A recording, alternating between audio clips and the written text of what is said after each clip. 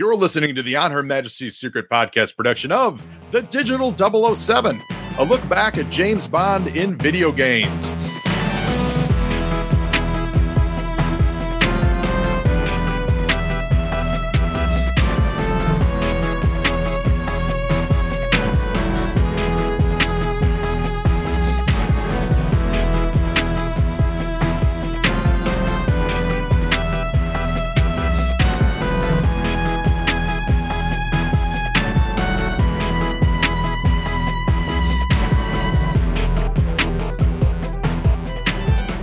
Disc 3, 2000 to 2010.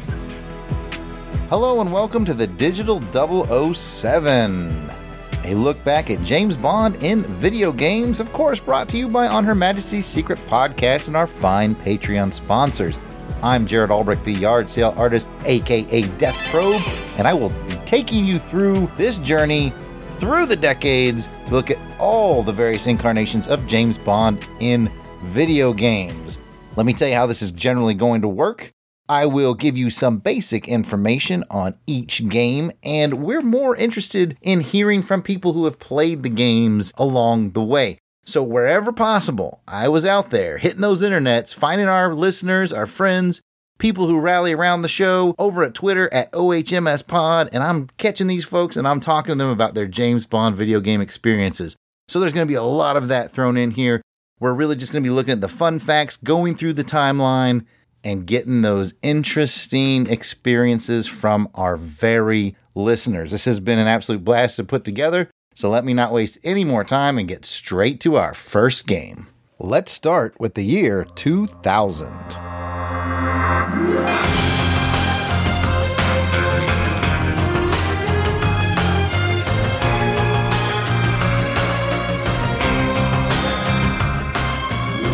Year 2000, Pierce Brosnan was riding high as James Bond 007 in the cinemas, and it would be a good year for James Bond video game fans because 2000 would see the release of two games.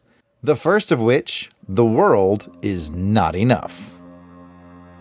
Ever wonder what it's like to be 007?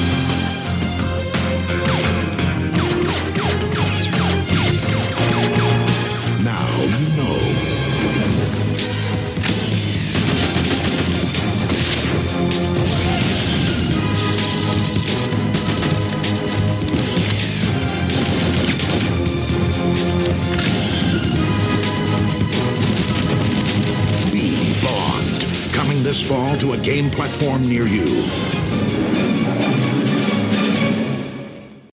The World Is Not Enough was made by EA Games. They are going to hold the license for quite a while on the James Bond video game universe. The World Is Not Enough was available on PlayStation, N64, and Game Boy Color a little later on in 2001, but we're going to focus mainly on the PlayStation and N64 versions. Those versions are first-person shooters. The Game Boy Color version that would come later was a top-down adventure game. And the weird thing about it is, no matter whether we're talking about the PlayStation, the N64, or the Game Boy Color, all three of these games are radically different from one another. This is because they all had different developers working on the game. So it's definitely worth your time if you want to play all the Bond games to play each version of The World Is Not Enough, regardless of whether it's on PS1, N64, or Game Boy Color, because they're all different. However, if you want to cut to the chase and play what is widely considered the best of all of them, I would definitely recommend the one on the N64. And speaking of the N64 version, let's hear from Michael from Urbana.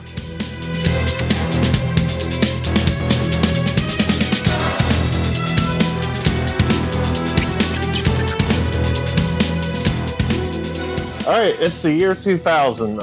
I'm heavily into James Bond at this point.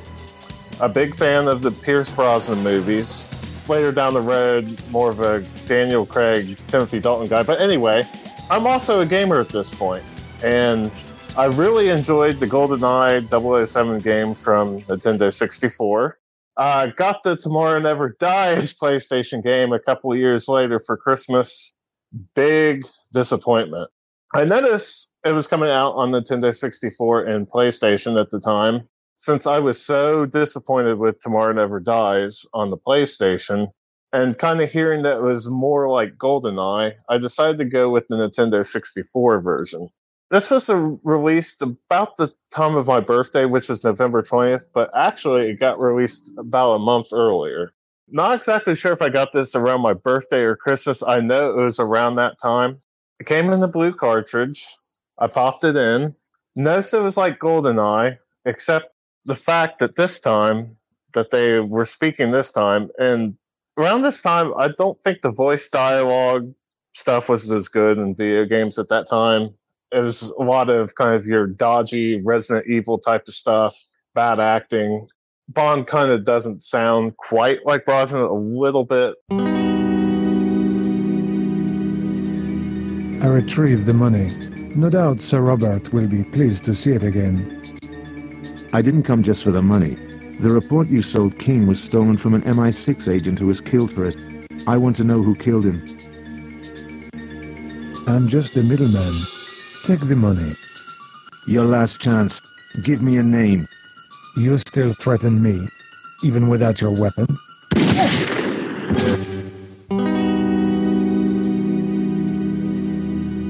Graphics are still kind of at that stage where it's kind of the 3D transitioning was still at that time. It follows the film pretty closely. It's not as good as the film in some respects, like the opening sequence where Bond, jumps out with the suitcase from the window. That's not in the Nintendo 64 game. He actually walks out of the bank, which was kind of disappointing a little bit. And it seems like this opening sequence it was kind of dragged out in the film, I thought. It gets dragged out even longer. There's like a subway sequence in it. You're chasing after the cigar girl. Catching up to her is not as exciting. They don't even do the boat chase. I think it's just like a quick dialogue kind of cutscene that they show. You don't even get to do a level with that. There is a cool sneaking around level in the Electra's Villa stage. I kind of like that. That's kind of a standout level for me. The game is definitely not as good as GoldenEye. Doing this documentary, talking about it, I kind of had to go back and watch gameplay footage, so I guess the game in the end didn't leave a long-lasting memory. I kind of have more memories playing the multiplayer, because I kind of think back to when I was playing it with my best friend Justin. We'd be playing multiplayer and listening to Led Zeppelin and stuff like that and going on tangents about stuff. And I kind of remember that more than I do actually doing the single player mode. And this was kind of around the time where the N64 was kind of transitioning out. It was a move to PlayStation 2, which I started to get more excited about game-wise. This game kind of represents a transition point from that. This game is kind of more better use of its multiplayer than it is a single game. There's some standout things in the single game, like you get to do a little more sneaking around than you did in GoldenEye. You got the dialogue, which you can actually hear this time. You don't have to read it, which is a plus. There's not as many missions where the person that you have to protect is getting shot at a lot and you have to repeat the level over and over again. Multiplayer is where it really shines, though, because I can actually go back and think about like all the fond memories I had just hanging out with my friend, just talking, and I kind of remember that more than I do the actual game. But in the end, it was an enjoyable game at the time. If you can find it for cheap, I would check it out. I wouldn't spend more than $15 on it, but I hope you enjoy.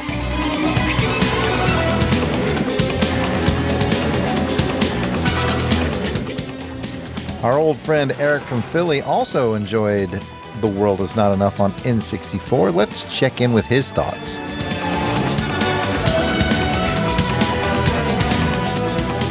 Yeah, The World Is Not Enough. I played that on the N64. The movie came out, I know, in 99. It was either 99 or 2000 when the game came out.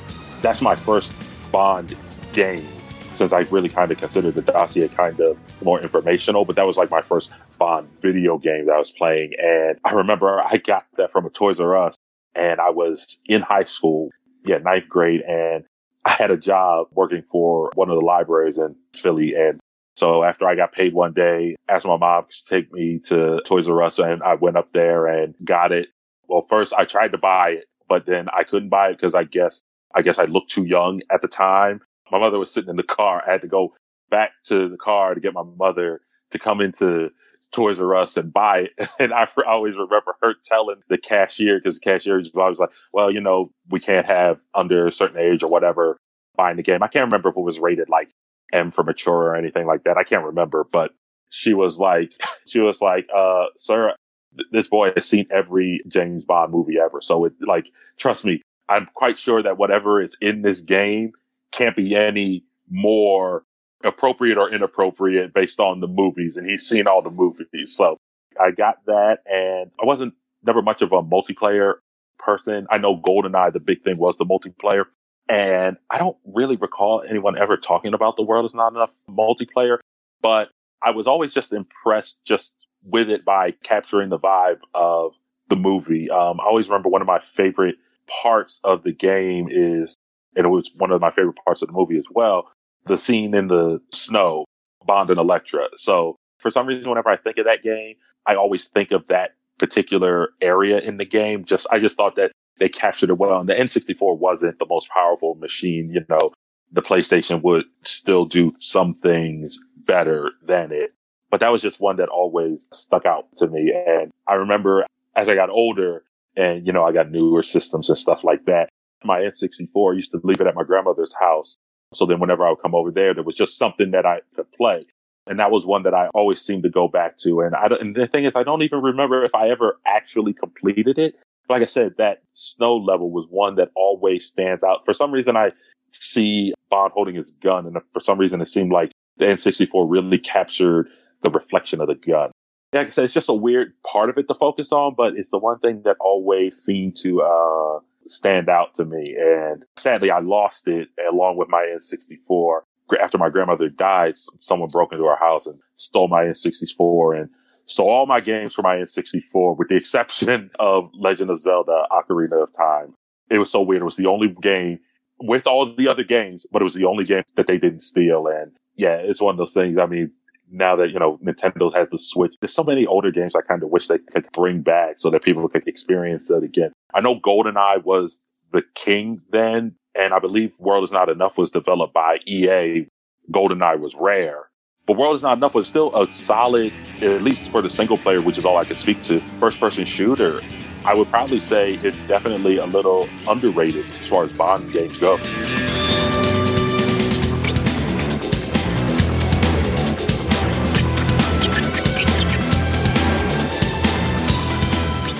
And now to discuss The World Is Not Enough on PlayStation 1 and a bit about the Game Boy Advance version, we have Burnsy NYY from YouTube.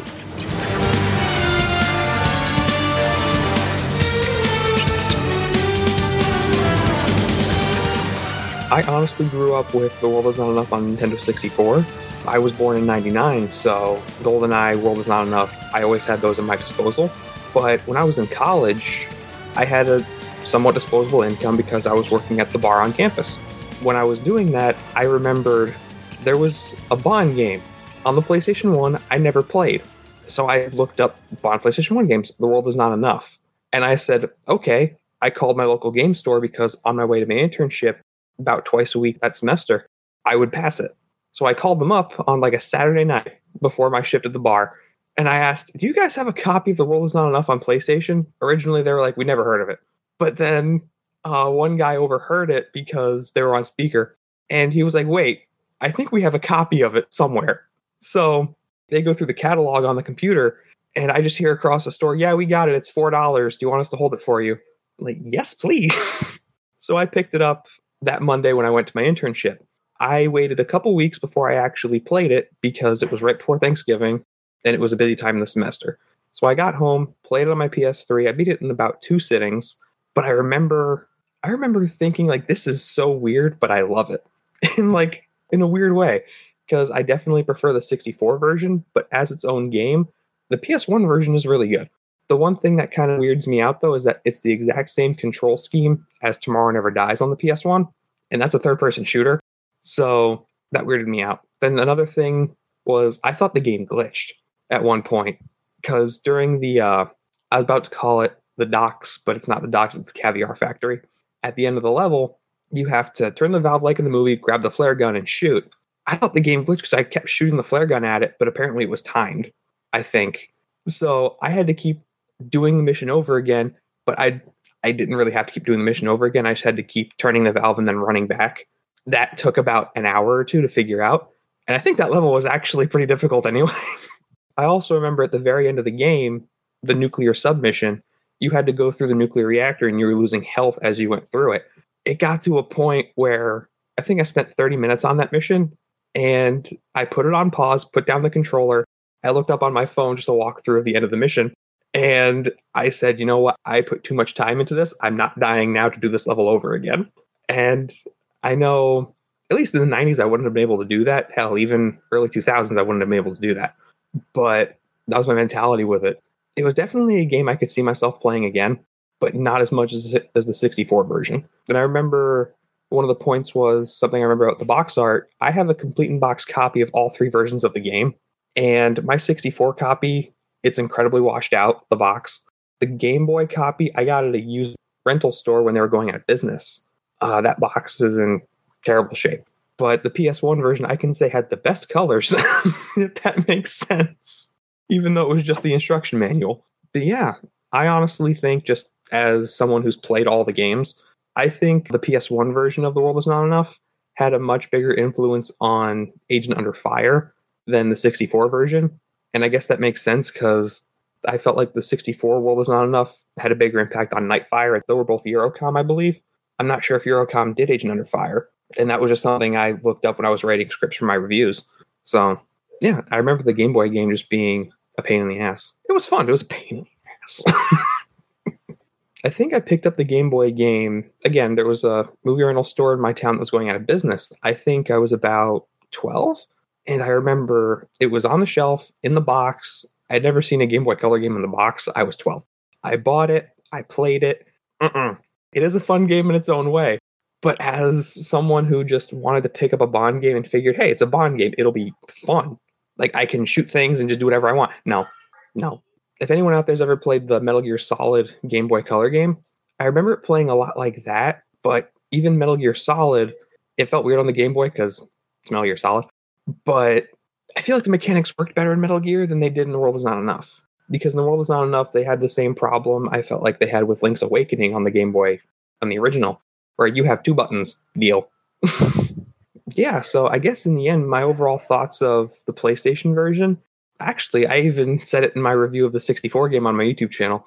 The PS1 game, it's a fantastic substitute if you have a PlayStation 1 and you love the movie, because a lot of the scenes in the game are just ripped right from the movie.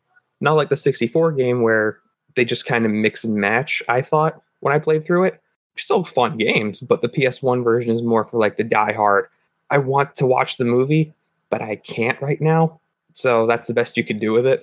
And for the Game Boy game, I would say at the end of the day, the Game Boy game, you have a Game Boy, you didn't have James Bond 007 on the normal Game Boy, or Everything or Nothing on the Game Boy Advance, or I guess even Nightfire. I'm not a big fan of Nightfire on the Game Boy Advance, but that's just me.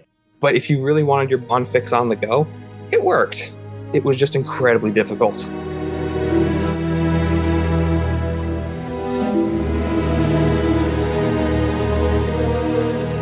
So yeah, a lot of ground to cover on The World Is Not Enough, and it's 3 very different games. But for now, let's leave The World Is Not Enough and pay a little attention to the other James Bond game that came out in 2000. A little game that was a PlayStation 1 exclusive called 007 Racing. Ever wonder what it's like to be 007? Do you have the time? Certainly. The wrong one. That's not... Oh, God. Need more practice?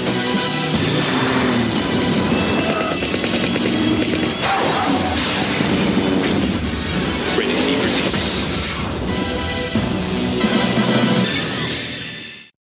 T. 007 Racing was also produced by EA Games, and like I said, is a PlayStation 1 exclusive. It is a third-person driving adventure game. The title is a little bit tricky because there's not really any racing going on. It's more like drive to the objective, survive to this point, to that point, go on these different missions. So basically, it's more like a third-person adventure game where you're just in a car the whole time. And our old friend Frank McNeely is back to talk about a little 007 racing. He's at GoldenEye97 on Twitter, and he's got some good insights and some good things to say about 007 racing. Let's give it a listen.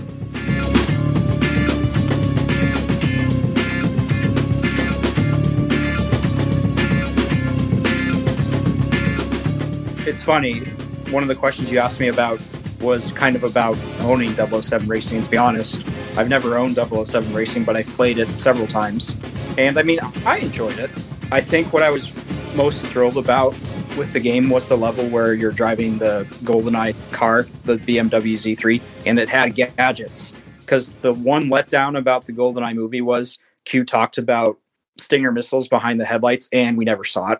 So moments like that, I mentioned this before, but the game's controls were really clunky, as most PlayStation games were. So what made the game hard was figuring out the controls. Another part that stuck out to me was, I think there's a level in New York where Bond's driving a Chevy Caprice with Jack Wade talking on the radio, and like the car is rigged to blow, I think, and you have to like drive at a certain speed. At a couple of times, since it's in New York, you can see the Twin Towers in the background, and playing that, I was just like, man, this game is just like captured in such a specific time, because the game literally came out a year before 9/11. So there are little interesting parts like that. What I really like about 007 Racing is it set a precedent. So the games that followed, now I think Tomorrow Never Dies might have had a driving level, and then of course GoldenEye 64, you could drive the tank, but I think 007 Racing was really the first game that widely looked at driving Bond cars with Bond gadgets. And I think the following 4 games, so Agent Under Fire, Nightfire, Everything or Nothing, and then From Russia with Love, all had driving levels where you drove a Bond car that had gadgets, which I thought was a fantastic staple to include in those games. And even though GoldenEye 64 is like going to be number one for me no matter what, the fact that those 4 games in the early 2000s included at least 1 or 2 driving levels, they all stand out for that reason. And that's because of, I think, 007 Racing is because they made that happen. They kind of incorporated that with the games that follow. So that's why, again, even though 007 Racing itself isn't the best Bond game, it did something that made other games that much better.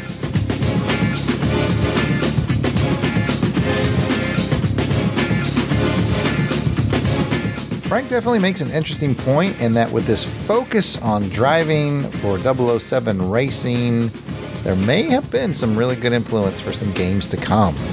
And speaking of games to come, we have finished the year 2000, and it's time to move to the year of 2001.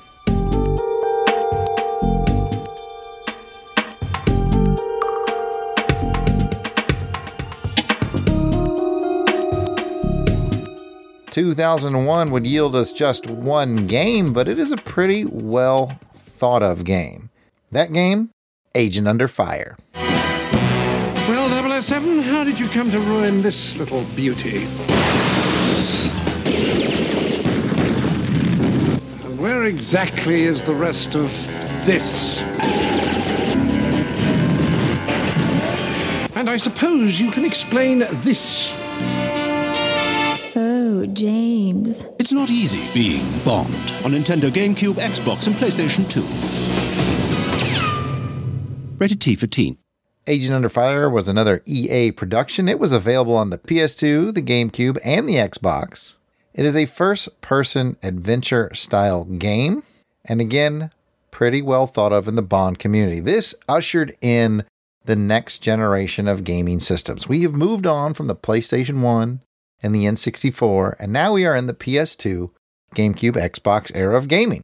So this would be the first Bond game to be available on those new systems. And let's see what friend of the show, Caleb Smith, has to say about it.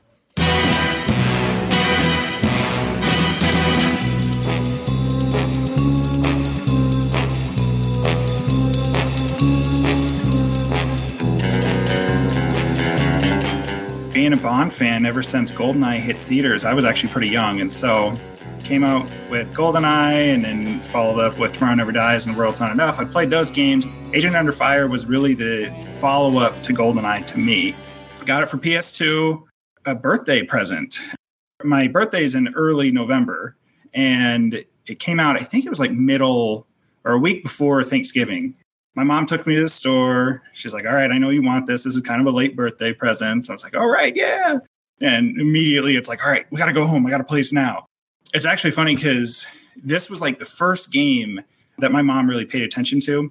She was used to like, Super Mario Brothers. And she played that when she was younger, so she was kind of used to that type of game. Didn't really understand that games now were at a point of being more cinematic, with cutscenes. And so she ended up watching me and she's like, oh, this is like a movie. And I'm like, oh, I know, it's great, right? It's like my own personal Bond adventure.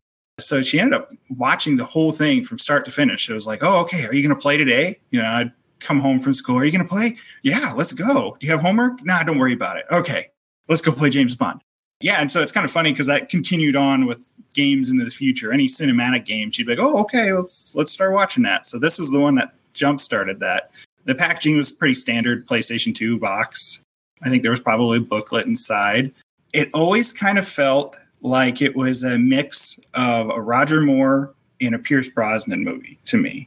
Because it's a little outlandish, like the story has the cloning aspect and then it kind of gallivants around, different areas. So I felt it did a great job at capturing the essence of Bond. So I really enjoyed that aspect. My favorite part, I got to say the gunplay was great, but my favorite part was driving the BMW, shooting the missiles from it, zipping around. Like, I think it's the second or third mission in. You get a chase after Carla the Jackal, which I've always gotten a kick out of. I'll come back to that. But yeah, just zipping around the city, shooting missiles, blowing cars up. It was a blast. And it's kind of funny. I look back on it. And for a game that came out in 2001, it looks pretty darn good. I kind of did a little follow-up on it. It looks still pretty good, despite coming back, almost 20 years now. And the gameplay still holds up fairly well. I think the kind of expansive city and being able to drive around, that was a blast. That was one of my favorite things. And along with, so I'll kind of dive back into Carla the Jackal.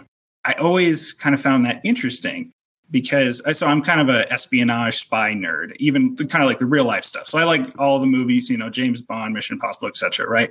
Then I kind of dive into the real nitty gritty world of espionage in real life.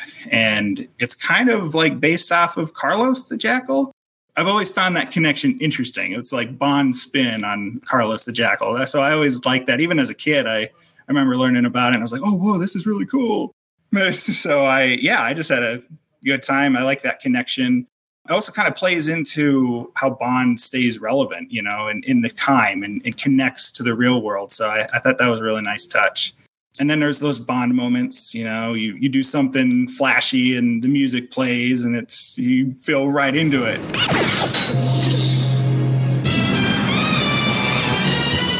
And it's like, oh yeah, I'm James Bond.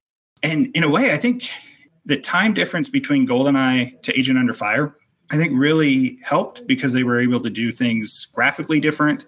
They were able to insert cinematic experience that GoldenEye, while the missions itself as you were playing captured the essence of the film. The short, 3-second, 4-second cutscenes at the beginning of the mission really just like paint the picture of like, oh, here you are in, Siberia going towards the silo. But this, it's like full dialogue. It feels so much like a movie. So I really loved how, I think GoldenEye came out in 96, 97. And it's just amazing at how technology just shot up. We're able to, inject dialogue, music, and like that real Bond music. It felt classic. 007. The CIA has come to us for assistance. It appears that one of their agents, a Miss Zoe Nightshade, recently sent out a distress signal. Since you are already on location in Hong Kong, we saw this as an opportunity to help out our American friends. Nightshade was investigating a botanical research firm known as Identicon, headed by a man named Nigel Block. The CIA believes that Identicon is a front for a massive smuggling ring dealing in biological weapons. In Nightshade's last report, she informed us that Identicon was taking considerable measures to transport and to protect vials of some unknown substance. Nightshade was to obtain one of their courier cases and have its contents analyzed, but her mission was compromised. You need to retrieve that courier case, 007, and rescue Miss Nightshade. Now pay attention. I provided you with a high-tension grapple line I call the Q-Claw. Use this device to latch onto special perforated surfaces in order to pull yourself up to ledges and platforms. You'll also carry the Q-Laser, which emits a powerful beam of coherent light capable of slicing through metal alloys commonly used in locks. And so that's really where it kind of feels like that, Roger Moore jumping around, being suave, and then you kind of got the new age of Pierce Brosnan. Even the look of James Bond in the game, they didn't render him after an actor. I kind of always felt like it's blending Roger Moore and Pierce Brosnan together. You got the dark hair, but there's something about that face just called back to Roger for me. Still one of the better Bond games. There's so many good moments. So there's it just really packs in all of these moments that feels like a Bond film. And it's almost like the story is so well written and the cutscenes are so well done that you could piece this together and watch it as a film. I also was a sucker for having the, I think they call it a P7K because they didn't get the licensings on the name of the gun, but it's modeled after the P99 that Bond first uses in Tomorrow Never Dies. And I've always been in love with that gun. So getting to use it for the first time in that game was, super thrilling. And then I can't remember if it was a cheat or if there was an unlock, but then you could turn it gold. And so I always felt like suave running around with a gold pistol and a gold suppressor attached. So it was pretty funny to, kind of see that. It's that's not realistic, but man, that is very Bond and I love it. I really loved Agent Under Fire and it stands up even to the test of time. I'd still dive back into it now.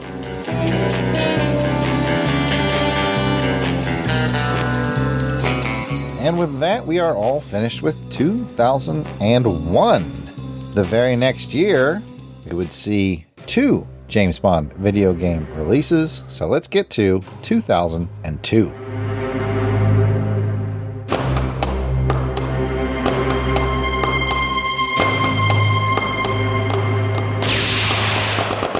I'm 2002 would be the 40th anniversary of the cinematic James Bond, and it would see the release of Die Another Day. Also, it would see the release of 2 new video games. The first video game that we will discuss from 2002 was called 007 Ice Racer. This game was made by a company called Infusio, and it was made for the mobile phone market. Remember those old flip phones and the little games you used to play on them?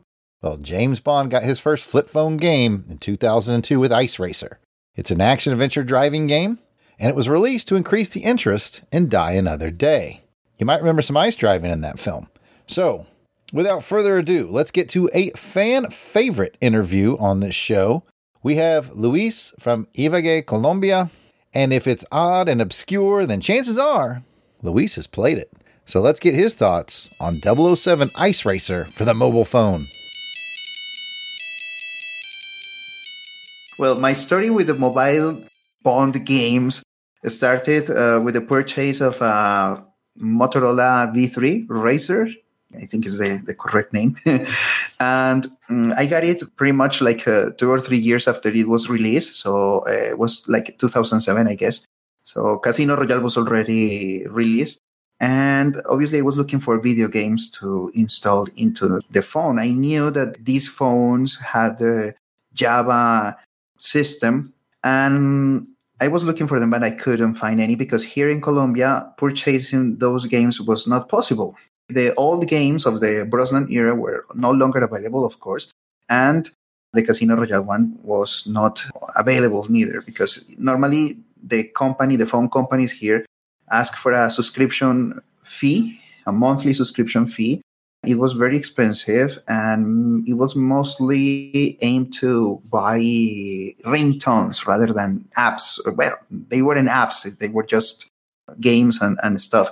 And the most popular games that were available in their catalogs were the puzzle ones, like Tetris and Match 3 games. Bejeweled, I remember those. So it was not easy to get the games. So I had a friend at the university. He had the same phone, but he had been messing around with the phone software.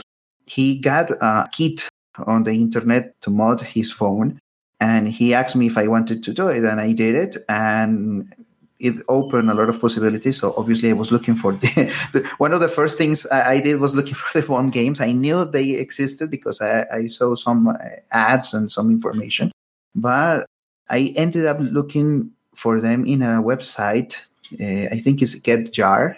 I think the website is still live, but it's focused on Android apps, some things like that. But at the time, the purpose of the website was the games on Java games. So I found the James Bond games on GetJar, and I installed them. Well, the memory of my phone was very limited. I couldn't install all the James Bond games at once. So I had to try, and also I had some photos, I had some music, so there was not enough space for everything. So the first game I installed was Ice Racer. An Ice Racer, maybe because of the jailbreaking method or the thing that my friend did to my phone, wasn't working very well, or maybe because the game was old and the phone was new. I don't know. It didn't work well, but I remember that many people had in their minds the idea that 007 racing could be kind of replicated on mobile phones, but obviously it wasn't the case. I wasn't certain that I wouldn't have this kind of game. It was a little bit disappointing, but not so much in the sense that the movie was quite old at the time I got the phone and I installed the app. So it was just a funny thing. But as it didn't work very well, I had to obviously erase the files and install the next one, that was the Hover Chase. And we will definitely get back with Luis on the Hover Chase game when it comes up momentarily. But first, we have to take a look at the other game that came out in 2002, and that would be Nightfire. I'm sending in 007. Are you game? Absolutely. If you can ride the wave, survive the ice, and save the girl, you're the man for the mission. Let's get down to business. 007 Nightfire, rated T for teens, in stores November 18th. Nightfire was made by EA, still holding that license. It was available on the PlayStation 2, the Xbox, the GameCube, the PC, the Mac, and there was a version for the Game Boy Advance. Its main version was a first-person shooter. And Nightfire is interesting because official 007 writer Bruce Firestein was brought in to work on its story. So this is the first time that a James Bond video game is pulling in an actual writer from the James Bond universe. Nightfire also is the first time that Pierce Brosnan allowed likeness rights, but he did not lend his voice to the game, but he did approve the use of his likeness. Another interesting thing about Nightfire, it is the first Bond game to get its own official James Bond theme song. So Nightfire has its own Bond theme song, which we will give a listen to right now. Don't love me quietly, do it with intensity. We'll miss the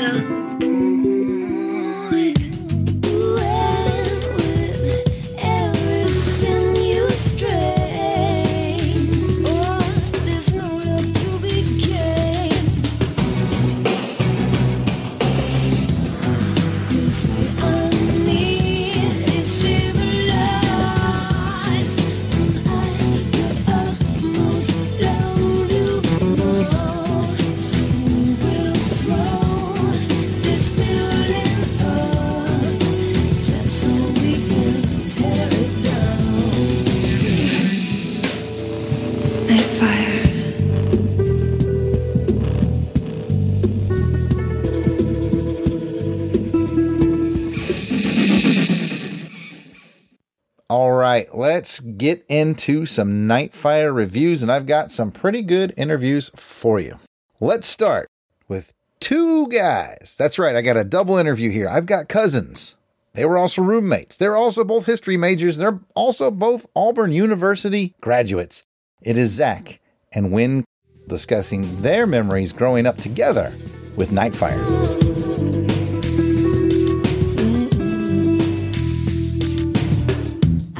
007 Nightfire, the game, was the first FPS that I bought for the PlayStation 2 console.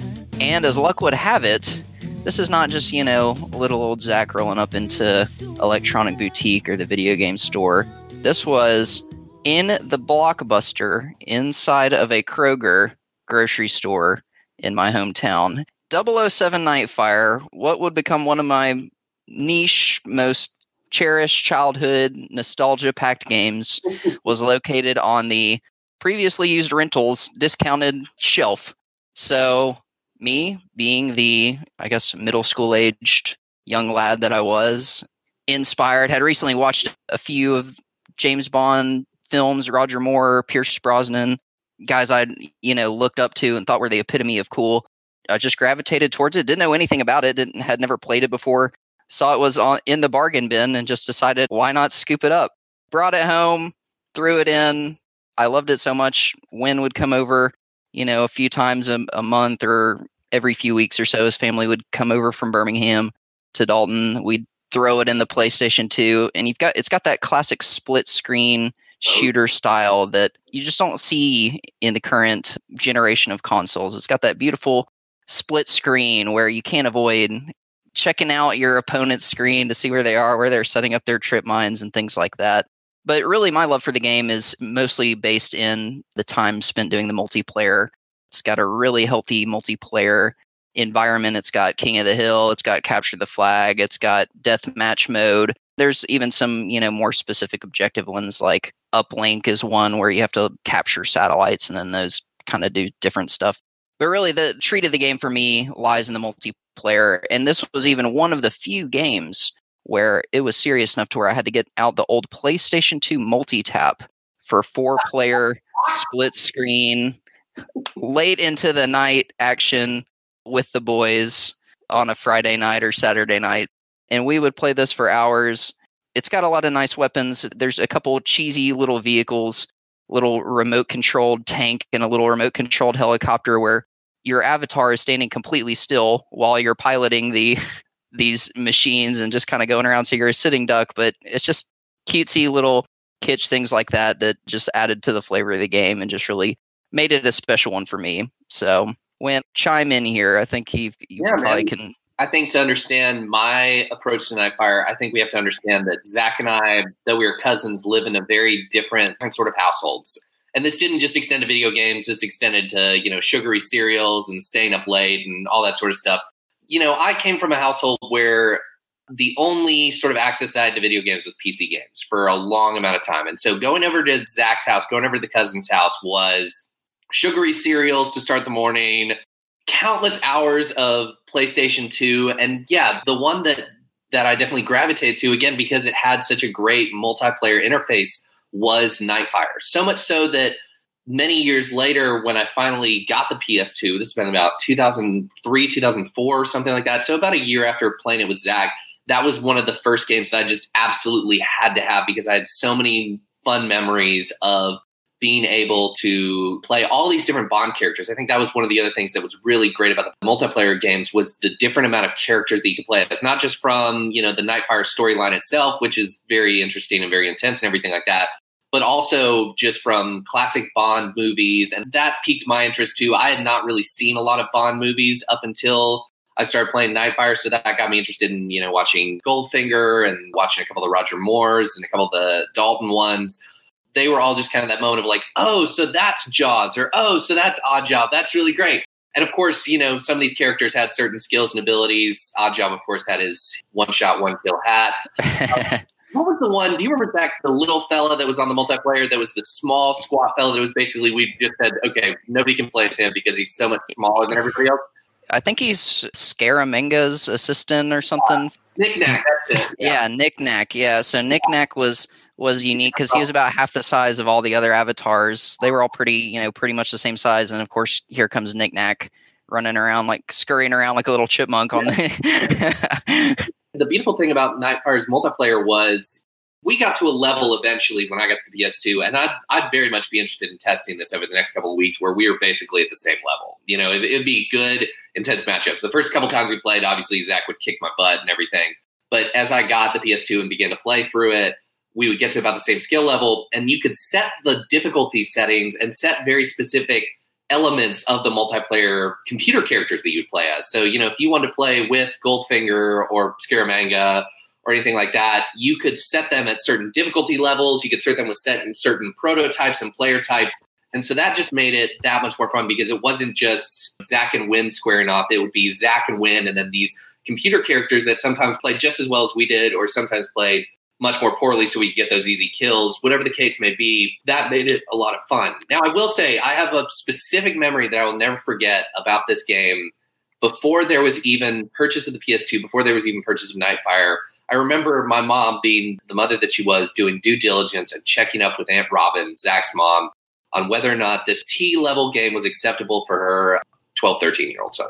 And the one line that Aunt Robin had is Aunt Robin kind of rolled her eyes and goes, well, some of the women are very scantily clad in the game. And I'm just like, okay, but there's not blood, Mom. I was right at that T rating where every game had to be kind of a battle of, can I get this past my parents or not?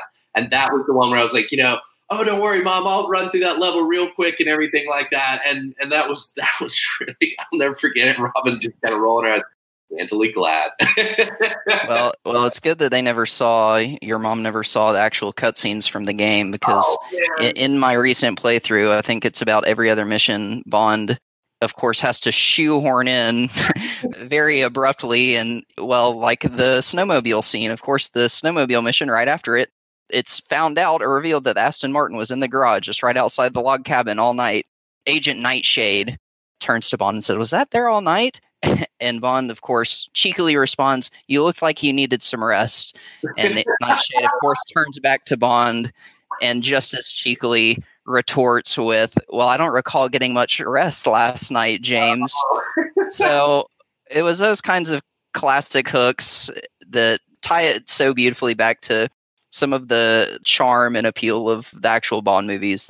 I'm glad you brought that story up, Wynn, because this game does have its own kind of spicy allure in that way, especially for young lads going through puberty, going to private Christian schools. I mean, that's the razor's edge right there of edge, if you will, at the time for us. So that's right. This is something that was really enjoyable about, and I'm sure Zach, you're kind of experiencing this now as you go through the single player walkthrough. These missions were very much like you kind of got a little bit of everything in these missions, especially that first mission. You could play it any real way that you wanted to. The exchange mission, I guess is what it was called. You could play it kind of stealth. You could play it using gadgets. You could kind of go in guns a-blazing. And then, of course, there are, these driving missions. And, there's a couple of them where you're with the Aston Martin that's kind of turns into a submarine. That's a frustrating to this very day. But there is a lot of variety in these sort of games. This is not just your standard first-person shooter where you move from one level to the next, just firing at will or sneaking around like you would in Splinter Cell and trying not to alert the guards. There's a nice mixture of that throughout all the game, which really gave it that full feeling of the fact that even though this was not a Bond movie, this could have been. From everything from the theme song to the great music, I do want to give a shout out. And Jared, if you want to intersperse some of this, particularly the Phoenix Fire lobby level.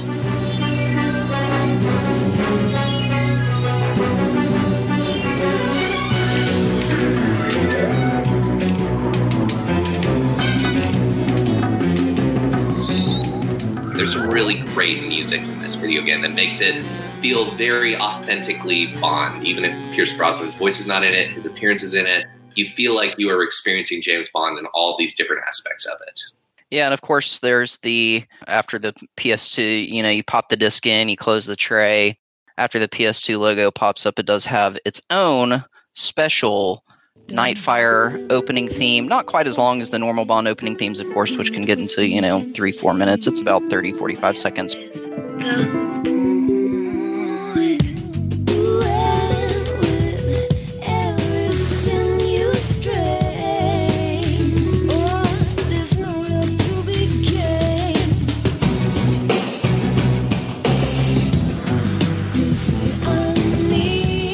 Custom video done for that in the graphics of the time and a nice little jingle. It really ties it together and kind of sets you up a really nice intro, and it kind of makes you excited to play. It makes you excited to kind of see what you're going to be diving into.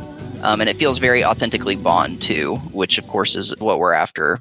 I did want to bring up, because when you had mentioned the different ways to play, and I thought one really kind of interesting facet of the game, and something that I had forgotten about and was rediscovering as I was doing my playthrough, maps will be laid out in such a way where, you can sneak through this window and come behind a guard.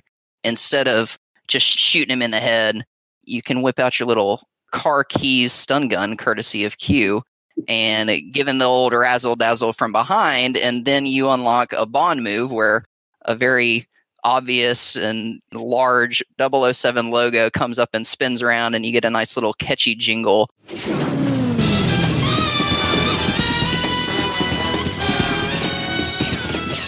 Showing that you just completed a signature Bond move, as only he could. And those have been really fun, and you are rewarded for doing those because they unlock the multiplayer skins. You can get like golden skin guns that are a little bit stronger for multiplayer and playthrough. The Wolfram PPK can be the upgraded gold version.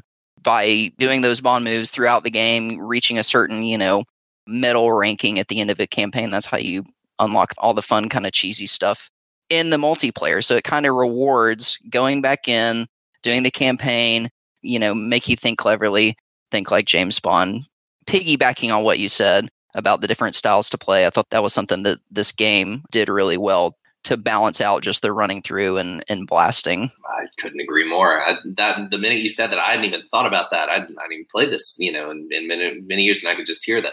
But and of course, see the spinning gold logo. That really was special because, you did. You felt very Bond doing those moves. Like, this was still just right on the cusp of online play being really, especially online first-person shooters being really accessible. And so this would translate very, very well if this were retaken into Bond games in the future. This sort of multi-layered appreciation of these different multiplayer characters made it that much more enjoyable to play again and again and again. The replay value on this was excellent and still is. All these things and more solidify it in my mind as one of the top James Bonds, certainly of its era. I thought it was kind of a masterclass. Yeah. It's an insanely fun game.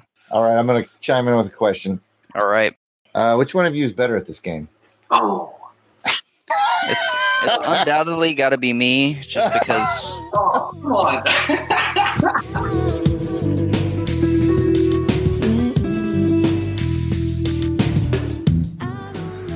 And now that I've stirred up all kinds of trouble between Zach and Wynn, let's get another point of view on this wonderful game, Nightfire, this time from our old friend Caleb.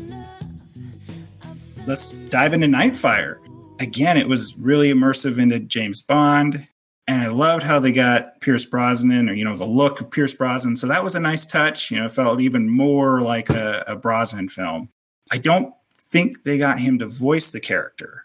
So I remember going to the store, paying, I think, $50, standard PS2 case. I think I got it for PS2. Yeah, it was 40 or 50. I'm trying to remember how much games were back then, but I don't remember. I think something like 50. But yeah, went straight home, popped it in, fired up, got the controller, started playing, and immediately, if I remember correctly, you start out in a helicopter and you're providing sniper support. I thought that was kind of a fun intro to start the game as. But then, you see Brosnan, you're expecting to kind of hear Brosnan's voice, and it's like, oh, it's not Brosnan. The name's Bond. James Bond. But it worked. Somehow I got past it, get over the expectations, but I thought actually the voice acting was pretty good. The music was great. I think that this even stepped up from Agent Under Fire. I think it helped that the graphics were a teeny little bit better, and, the cutscenes were still great. Yeah, and it was a little bit more linear, which worked really well. And there was these awesome missions, like when you're escaping Drake's mansion in that weird-looking snowmobile, blasting all the bad guys. So, that was really fun. You get your fill of, you got the Bond girls. If I remember correctly, or at least I don't remember it, I don't remember driving a vehicle. There's the helicopter at the beginning. You got the snowmobile. I don't remember a car. Yeah, stealth missions. There's the stealth mission where I've never been good at stealth. There's people who thrive on Metal Gear Solid. I'm like, nah, can't do that. I go guns blazing right in. Yeah, I'm James Bond. You're not sneaking around. I'm blasting away, right? Q equips you with this pretty gnarly little dart gun, knocks the security guards out, but still it's like, this ain't my cup of tea. But I do appreciate how it helps change the pace in a positive way. It kind of breaks up. It's not just a constant run and gun, and then they also interject the level where you're, zipping away, escaping on the snowmobile. And I thought the story was really well done. I liked how I think it's Peter Mayhew ends up kind of like trying to turn, but then the assassins come and get him, and so you have that fight. And if I remember correctly, there's like smoke billowing over, and it's kind of hard to see the villain. They're coming after you with a katana, and so you're kind of fighting your way. It was a nice little mini boss fight. Speaking of boss fights, I can't remember how many times that I almost like threw the controller against the wall. When it came towards the end and you're fighting, if I remember correctly, you fight Akiko first and then Rook, or it might be flip-flop, but either way, fighting Rook, I spent way too long. He was a pain. Like, you had to shoot him a million times, and you had to like dodge and, duck behind things. And oh man, it was a pain. There was some weapon. I'm trying to remember if it was a laser gun that helped, or if that's more of the last level that I'm thinking of when you're up in space. And actually, here's a fun fact about me. I'm not a big fan of Moonraker because I kind of don't like the space aspect, but I really love the space aspect in Nightfire. There's something about it just worked for me. I know it's kind of odd because, not being a huge fan of Moonraker, this actually worked. And I don't know if it was just because it was really towards the end, so there wasn't that much space involved, or granted, I will admit Moonraker's kind of growing and moving up the ranking for me as I, watch it again. And I'm like, oh, okay, this isn't too bad. But yeah, no, Nightfire was great. EA did such a good job creating an immersive experience again. They knocked it out of the park with Age of Empires Fire. They knocked it out of the park with this. Actually, the thing that I ended up playing the most was the multiplayer. I had a couple buddies that lived down the street. They'd come over, and my favorite thing about it is that you could turn bots on. And so there was the like mountainous chalet area where it has like the ski lift carts. And so you could like ride around and go from like the top to the bottom. And then, and you just turn on the bots. And I think there was like 8 bots. And then, PS2 had 4 slots. So I'd have 3 other friends come over and play. So it's like we'd create, mini teams of 6, and we're just duking it out, having a heyday, playing with all the different characters. If I remember correctly, the roster of characters were pretty good. Like, it kind of matched GoldenEye. There was some classic characters that were tossed in there. Yeah, that was a blast. Had a blast playing that. Bots were just awesome. And that was actually like my first real multiplayer experience on a grander scale, versus GoldenEye. It's very like 1v1 or, 1v4. So it was a little bit smaller scale, which no shame there. I love GoldenEye multiplayer. I think everybody does. But no, I loved the bots in Nightfire. The AI was pretty solid. It wasn't just lopsided. You're just shooting ducks, or shooting fish in a barrel and they're not fighting back. No, there was some good battles. So I think that's probably ultimately my favorite thing about it.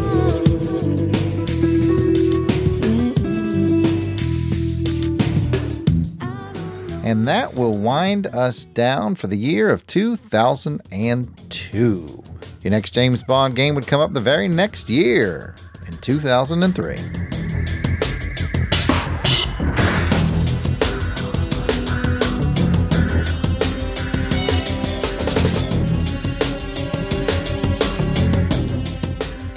2003 would see the return of 007 to those crazy flip phones. This crazy flip phone game was called Hover Chase. It was by Iomo Games, and it was a top-down vehicle driving adventure, and it was based on the pre-title sequence of Die Another Day. So if we're talking crazy flip phone mobile games, I think we all know what that means. Let's hear from Luis from Eva Gay Colombia. Graphically, it's not as good as the Ice Racer, but the simplicity of the game helped it to run smoothly on the phone, and also it was more fun. I don't know why, but the hover chase, the controls were terrible because you are trying to control a hover vehicle. I don't know because I have never tried once in my life. But according to the audio commentaries on the movies, they say that these vehicles are very difficult to control. So I suppose they tried to replicate experience on a mobile phone. So I think that I had a first-hand experience with the hover controls. But it was fun, and obviously it was very simple. The idea was to pass over the mines and try to destroy the enemies. It was a very basic, like, spy hunt clone with the Die Another Day theme. It was very, very fun. I played many hours, but it was a long time ago. So my memories are not so fresh. But I enjoyed the game, so I wouldn't hesitate to purchase that if I could have. But as I said before, the catalog in my country was not very wide on this kind of games, and the game was already old, so probably it wasn't listed. If it was listed, I didn't know. Probably it was listed at the time it was released. But I didn't have a Java-enabled phone for those days. Well, it's good to know that we can always count on our good friend Luis from Colombia with those obscure games, so you know he's going to be back for an interview later on. But that is the end of 2003, and it will bring us to 2004.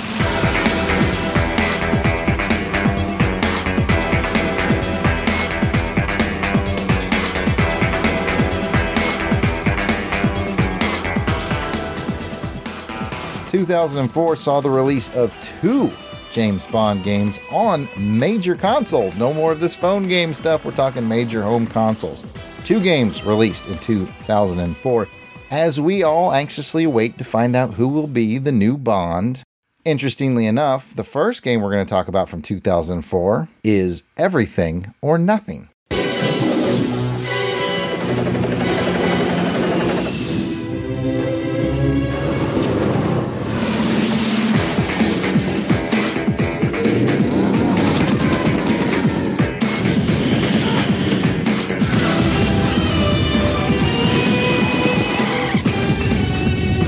Hollywood blockbuster, 007, Everything or Nothing. Rated T for Teen. EA Games. Challenge everything. Everything or Nothing was made by EA. It was available on the PlayStation 2, the Xbox, the GameCube, and the Game Boy Advance. Again, the Game Boy Advance version is a little different, but we're going to focus on the ones for the major releases of PS2, Xbox, and GameCube. Those are all third-person shooters. And just like the last major entry we had with Nightfire, this one came with its own original theme song. So let's give the theme song for Everything or Nothing a quick listen.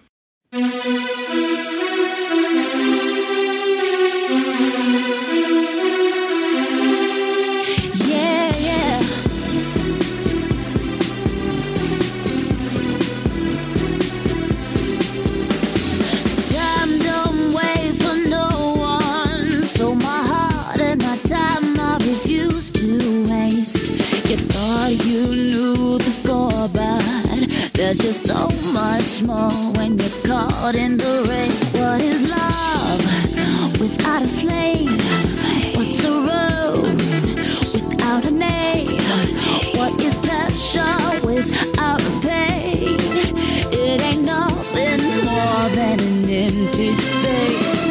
Give me everything or nothing. Give me everything or nothing at all.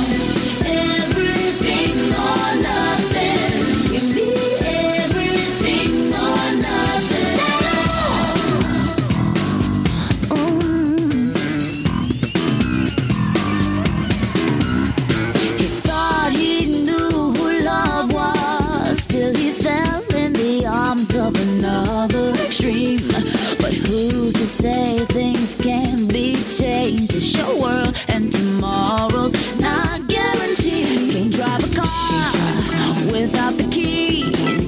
Give me the boat, cause a fight's just a tease. What good's the bottom without the top?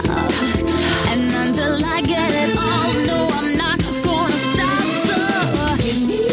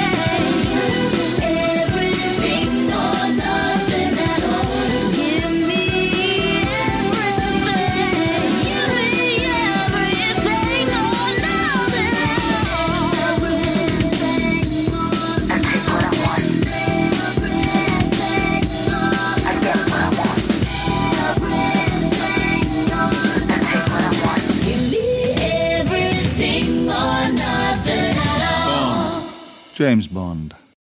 You gotta love the video games with their own original theme songs, just adding more Bond music to our universe to listen to. This Everything or Nothing release in 2004 is often thought as one of the most cinematic Bonds, and some people even consider it the last Bond movie for Pierce Brosnan.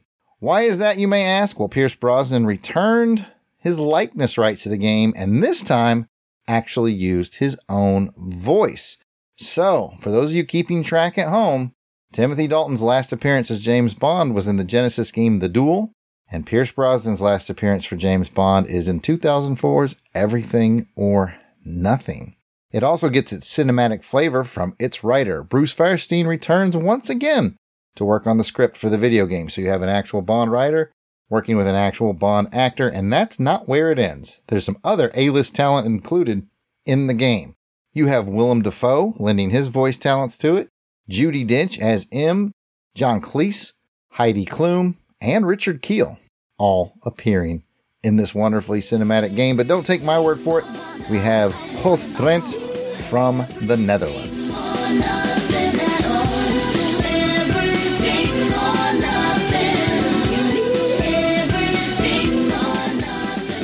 I first played Everything or Nothing when I was with my brother on the GameCube, and I got the game. Well, actually, my brother got the game for my father. My brother once asked my father during dinner, "Dad, I'd really like this new James Bond game. I think it's really, really cool." My brother's a few years older than me. He's about 6 or 7 years old, and back then he must have been 12, and I must have been 4 or 5 years old. So a few days later, my dad returned from the store, and he took Everything or Nothing with him. And my brother started to play, and as I was young and I really looked up to my brothers, I really liked this game that they were playing. And I got really involved because I saw this cool guy, and he was racing beautiful cars, and he was doing awesome things and having all the girls. And I really liked the style that he got. I think one of my most clearest memories is the one racing with Maya in the car, and he has the tie that he also wears in GoldenEye. For some reason, I really liked that suit with the tie. And a few minutes later, you even saw him in a bow tie when he's visiting Diavolo. So for me as a little boy, it were all those small things that made James Bond to an awesome character. But because I was so young, I didn't even understand it was a fake character. It wasn't a real person. As I grew up, my brother actually had to tell me from, "Gosse, you know he's not a real person, right?" And I was like, "Oh no, oh my God, you have to be kidding." I mean, I really thought he was James Bond. For me, Pierce Brosnan was the guy. He was James Bond.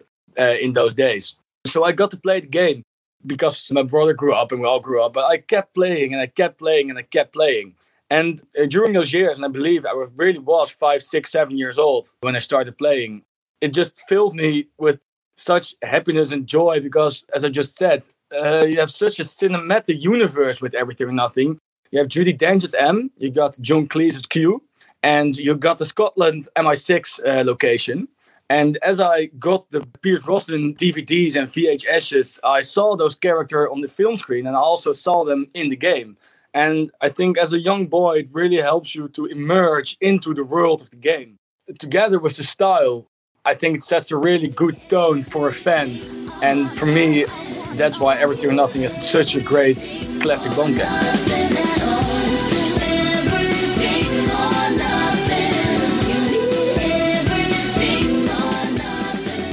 All right, thank you for that. Jos Trent from the Netherlands. He's a writer for the JamesBond.nl website. You should check out his stuff.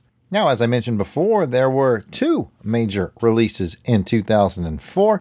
We've just covered Everything or Nothing, so I think it's time to get into the other major release, which was GoldenEye Rogue Agent.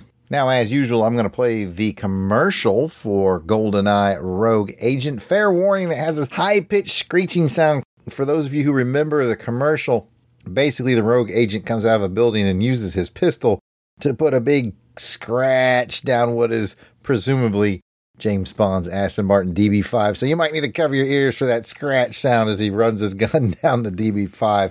But let's give a listen to the commercial for 2004's GoldenEye Rogue Agent.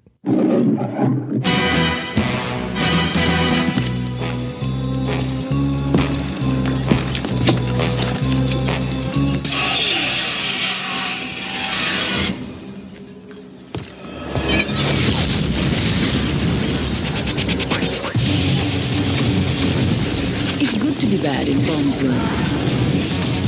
GoldenEye, Rogue Agent.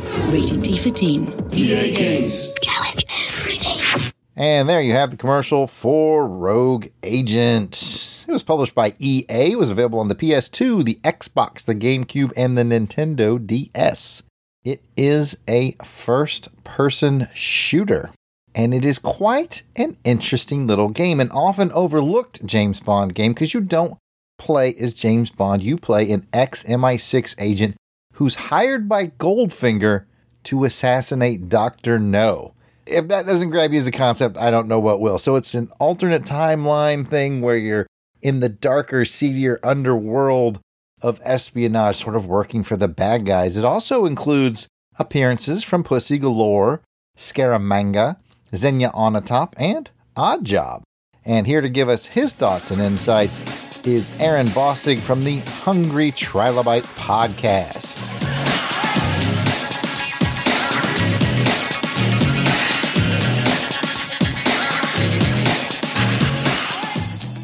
GoldenEye Rogue Agent was released in 2004 and was released on all the major systems available at the time. And if you've heard anything about this game, it was almost certainly something negative. And that was not something that happened later on. That's not revisionist history. It happened almost immediately. And truthfully, my experience was that, yes, nobody liked the game, but the people who didn't like the game had never played the game or had only played it for about 5 minutes and then tossed it aside. I almost never got that response from people who had actually sat down and played it for a significant period of time. So it really seemed like it was a bandwagon hate, and I'm going to try to make some sense of that for a minute. This was not too long after GoldenEye for the N64, which was one of the biggest Bond games ever, if not the biggest Bond games. It was a beloved game. It was a classic on the system. It was the gold standard for Bond shooters. So the comparison was inevitable. And not only was the comparison inevitable, but you were comparing it with a game of the same name. So you really couldn't avoid people saying, this is less than this game because this game was the best thing ever. And whether GoldenEye for the N64 really was the best thing ever, another question for another day. But I really feel like people just weren't willing to look at GoldenEye Rogue Agent on its own. On its own, it's actually a solid, I would even say very good shooter. It was not revolutionary for the time. There was very little that was truly innovative or groundbreaking, but there's very little wrong with it. You really can't look at the game and say, this was a bad idea, this didn't work, this wasn't fun. I enjoyed this game to no end. So let's get into why. Let's look at how the game fits for a Bond fan, because that's really why we're here. I like the game's story a lot. I find it to be very fitting for the Bond universe, but it doesn't fit in. It's not part of the film canon. It's not part of the video game canon. It really stands on its own, and that's another area where I think it rubs people the wrong way. If you need it fits neatly in with everything else, I'm sorry, you're looking in the wrong spot here. But let's look at what is here. In this game, you are playing an MI6 agent who is part of a failed mission, gets kicked out, and gets recruited into the Bond underworld. He ends up being tied in a war between Goldfinger and Dr. No, starts to rise in almost like a mafia movie style rise to power, which I find to be a very fun premise, and it is really cool to play with. So I like the idea, but as a Bond fan, I look at this and I wonder, I feel like the other shoe didn't drop. You are playing a character who is rising in the Bond underworld, looking to be the big boss. His gimmick is that he has lost an eye and has put in a cybernetic implant, which allows you special powers. So you are the big Bond villain and you have a messed up eye. Just go the extra mile and say, this is Blofeld's origin story. Because everything else fits but that. Unfortunately, it's not quite that easy because the game never quite says that. In fact, they actually reference Blofeld elsewhere in the story, so clearly it's not the same person. But when you get that close and you don't go the extra mile, to me, it feels like a missed opportunity. So for that reason, yeah, it's a little disappointing. If you view the Bond movies in a very strict continuity, it also doesn't work because there's various characters there who did not exist at the same time, either because one was killed at one point or the characters are just radically different ages. The game meshes them all together. So you really have to take a very loose view of history to make that make sense, which is unfortunate. Having said that, it does make for some really cool effects otherwise. You get to see Dr. No's palace in a much better visual than you saw in the movie. It's really impressive. You get to get a better look at Goldfinger's background, and you get to look at his operation. You do get to see a much more three-dimensional view of the Bond underworld than you would see in the movies. So if you're not happy with the way the story turned out, take a second and look at what's actually there, because you are getting some treats that you don't get elsewhere. So where does this movie stand in the grand scheme of things? Well, there was never a direct sequel made to it. That disappoints me personally, but obviously a lot of people were happy with it just being a weird offshoot from the Bond games and leaving it at that. I would suggest, if you do like Bond, give this game a shot. Forget the name on the cover, just try to play it and see if you'll have a good time, because I think you probably will.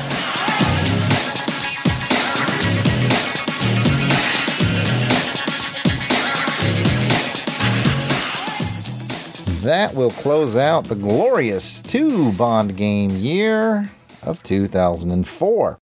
Now let's move right in to 2005.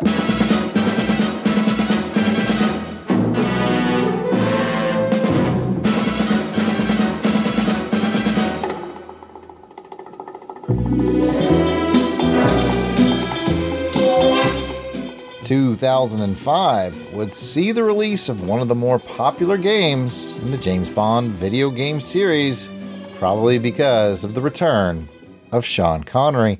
The game, of course, is From Russia with Love. From Russia with Love. From Russia with Love was produced by EA, and it was available on the PS2, the Xbox, the GameCube, and the PSP. It is a third-person shooter, and Bruce Firestein does return once again to lend his hands to the writing of the story of From Russia with Love. It is based upon the film, but it is also expanded quite a bit. There's a lot more story beyond what is in the From Russia with Love film. But as I said before, most people were excited with the return of Sean Connery to the role of James Bond. So once again, those of you keeping track at home, we now have 3 of the 6 Bonds having their final appearance in a video game. Timothy Dalton in The Duel on the Sega Genesis. Pierce Brosnan, Everything or Nothing in 2004. And here in 2005, we have the last appearance of Sean Connery as James Bond reprising his role in From Russia with Love. As a side note, this would be EA's last James Bond 007 game. This is where their license ran out and they did not renew it. Now, usually I will play a trailer from the game, but this game has a bit more interesting bonus material on the disc where there's a lot of talk about how the game was made and some cool behind-the-scenes things. So before I get to our first interview, let's listen to some of that behind-the-scenes material that's included on the game.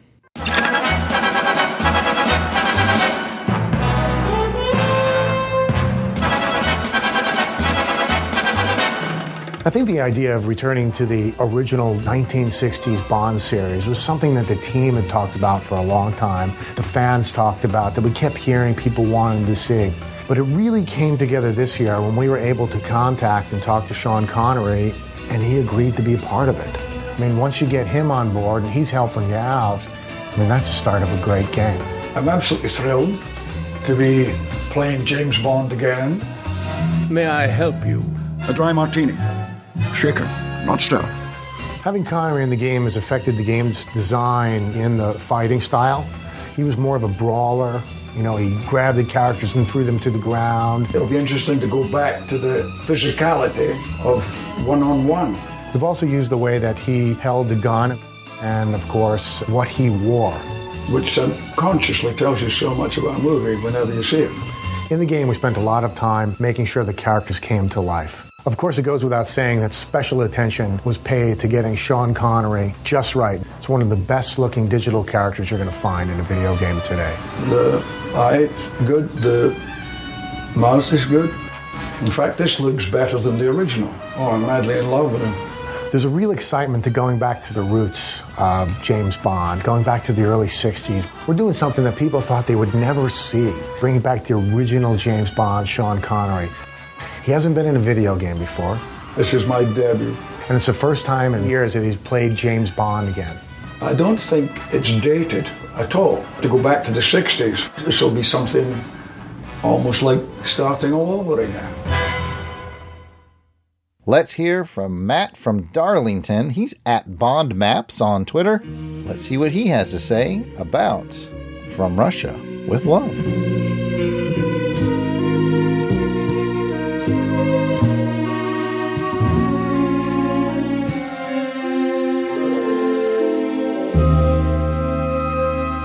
Yeah, From Russia with Love came out on the PlayStation. I remember reading a magazine review of this and getting super excited because this was the return of Sean Connery to Bond. You know, Connery lent his likeness and also did a lot of the voiceovers for the game. So this made it very, very unique in terms of the Bond video game genre. The game does follow the movie quite closely, although there are additional scenes put in. Bond, for example, has the DB5 in Istanbul and he's driving around. There's certain missions to accomplish on that. And I remember that the game being not the most difficult game I've ever played and not being a particularly like massive sort of gamer, but really, you know, does enjoy playing video games. It seemed like it was quite accessible for me in terms of, you know, with a bit of effort, you can complete all the levels and move on and progress and complete the game ultimately, which was very, very satisfying, firstly for me, because as I say, I'm not the biggest gamer in the world and I don't really have the time to spend hundreds of hours on these things, finding every single thing. You know, Connery's voice obviously isn't quite the same as it was in the early 60s, but it was pretty cool to be driving around and Sean Connery was doing the voiceover and following all the bits from the movie. Obviously, you've got primarily it's a sort of first-person game following Bond around the various scenes of the film, fighting the bad guys and so on, but there's also some driving parts as well.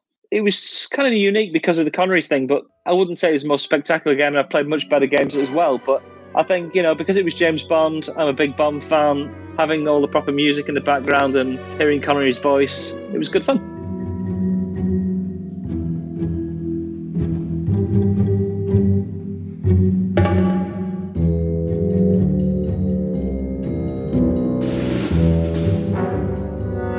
Speaking of Connery's voice, an interesting side note to that game is that Sean Connery came in and did all of his voice recording for the game, and then sadly the sound engineer discovered they had lost all of it. So EA had to go back to Sean Connery the next day, sort of hat in hand, like, we lost all your audio. And being the nice guy that he was, he returned and redid it all again for free. So that's a nice little story around 2005's From Russia with Love. And that will wrap up the year of 2005, and the James Bond games just keep rolling in this era because we're about to hit 2006.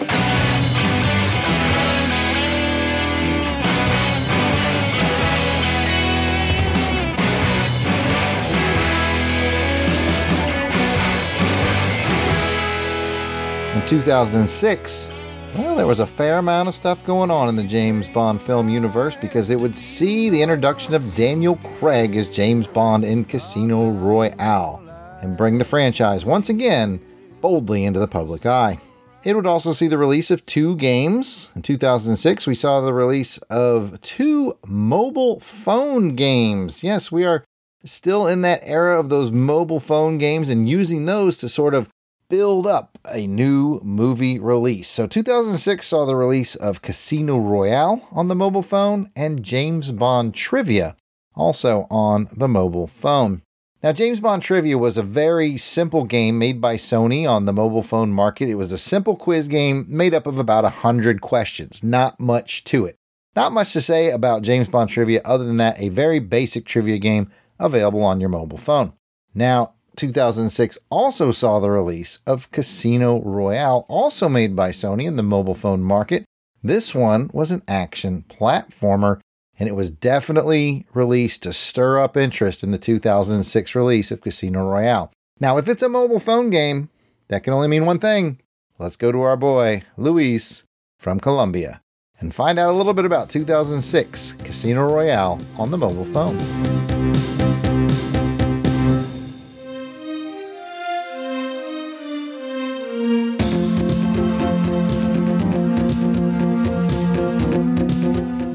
And the last game of the mobile saga was, for me at least, was Casino Royale. I really love that game. Taking into account that we have to wait for the release of Quantum of Solace to get a proper Casino Royale game in consoles, it was the only, I think in my opinion, the only Casino Royale video game experience we had for a long time. Well, the movie was fresh.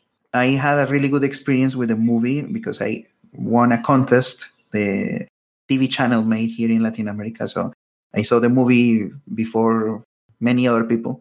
And I had fond memories of this movie and this game. It's a platform-based game. I think the last time I saw something like that was the Sega Genesis game. The Duel, I think, is the name of the game. I am not very familiar with that game now, but it's the first time I see Bond moving in platforms, shooting, using gadgets. The extension of the game, I remember the game was very long, actually. It was enticing, and it rewarded you for stealth activities. It was well conceived. It was a really, really good game. I enjoyed. I think it could have been a really good game for the Game Boy Advance or probably the earliest Nintendo DS games. It was really, really good. Of course, we got DS games later for the James Bond saga, but in general, the Casino Royale was really good. Obviously, I had to erase many things because it was bigger in size. The file size was bigger than the other games, but it was the most pleasant mobile experience I remember. Of course, Hover Chase was good. The difference from Hover Chase to the Casino Royale one was abysmal. It shows the advance of technology between those years. I work with technology. I work with education and technology. And like 3 years ago, I think, 4 years ago, we did this kind of IT museum, information technology museum. And I got to bring my old V3 phone. I purchased a battery, an aftermarket battery, but it didn't work so well. But I could at least turn the phone on, and I saw the Casino Royale game there, still there. So it was like bringing back memories from those years. It was something very special to me.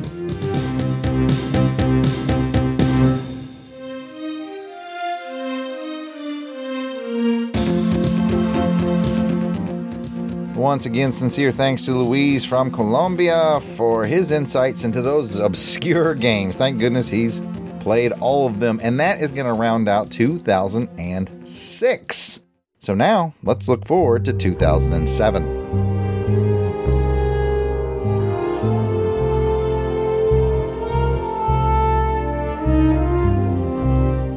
2007 would be that off year between James Bond films.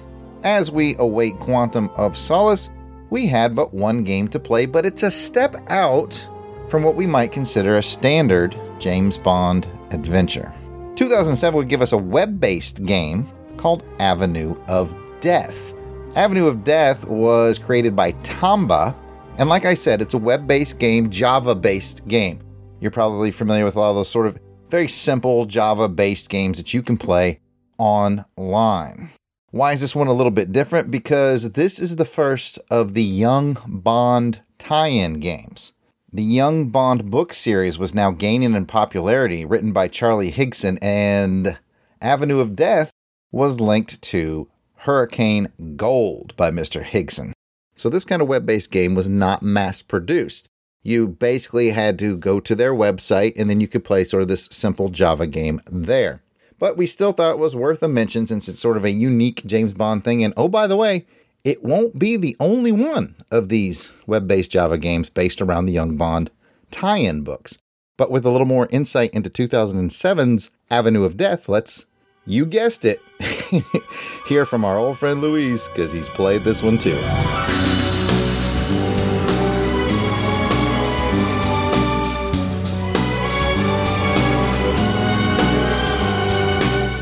I was looking forward to the release of the Young Bond books. I remember that when they were releasing Avenue of Death, they have this kind of flash game on the website. The website, I remember, it was marvelous. It was wonderful because the setting of the website was like a desk with objects, and there was not a clear menu that you have to click. Now you have to explore all the environment of the website. So they translate that into the game.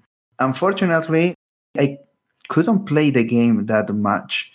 Maybe because I think at the time I was finishing my university, I think I didn't have enough time to play, which is sacrilege to me. But yeah, I remember playing like twice or three times. It's the kind of game that you can expect in the Flash era, with this kind of cartoonish designs. Obviously, they were based on the artwork designed for the covers, and in general, the different elements, as I said before, the website had this kind of in-universe.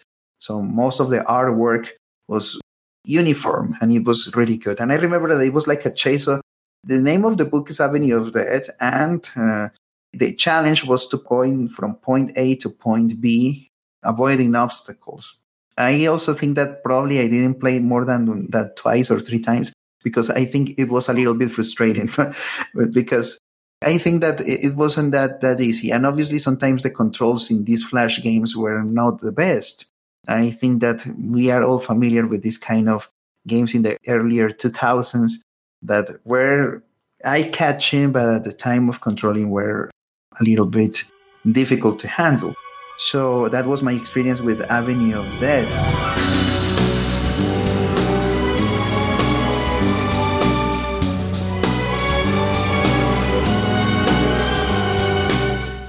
Thank you again, Louise. I believe we're going to hear from Louise one more time in this episode.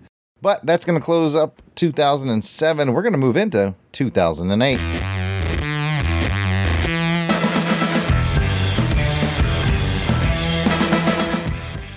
2008 would, of course, be the debut of Daniel Craig's second James Bond film, Quantum of Solace. And it would lead to not one, not two, but three more James Bond video games for us to discuss. 3 games come out in 2008. We get to chat a little bit about another mobile game, and I bet you know that's where Louise comes in, and that's going to be James Bond Top Agent. There's also another web-based game called Shadow War, and then, of course, there's the official big release of the actual Quantum of Solace game.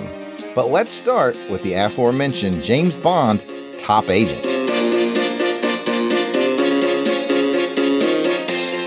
James Bond Top Agent was made by Sony. It was made for your mobile devices, and it was sort of a turn-based fighting style game.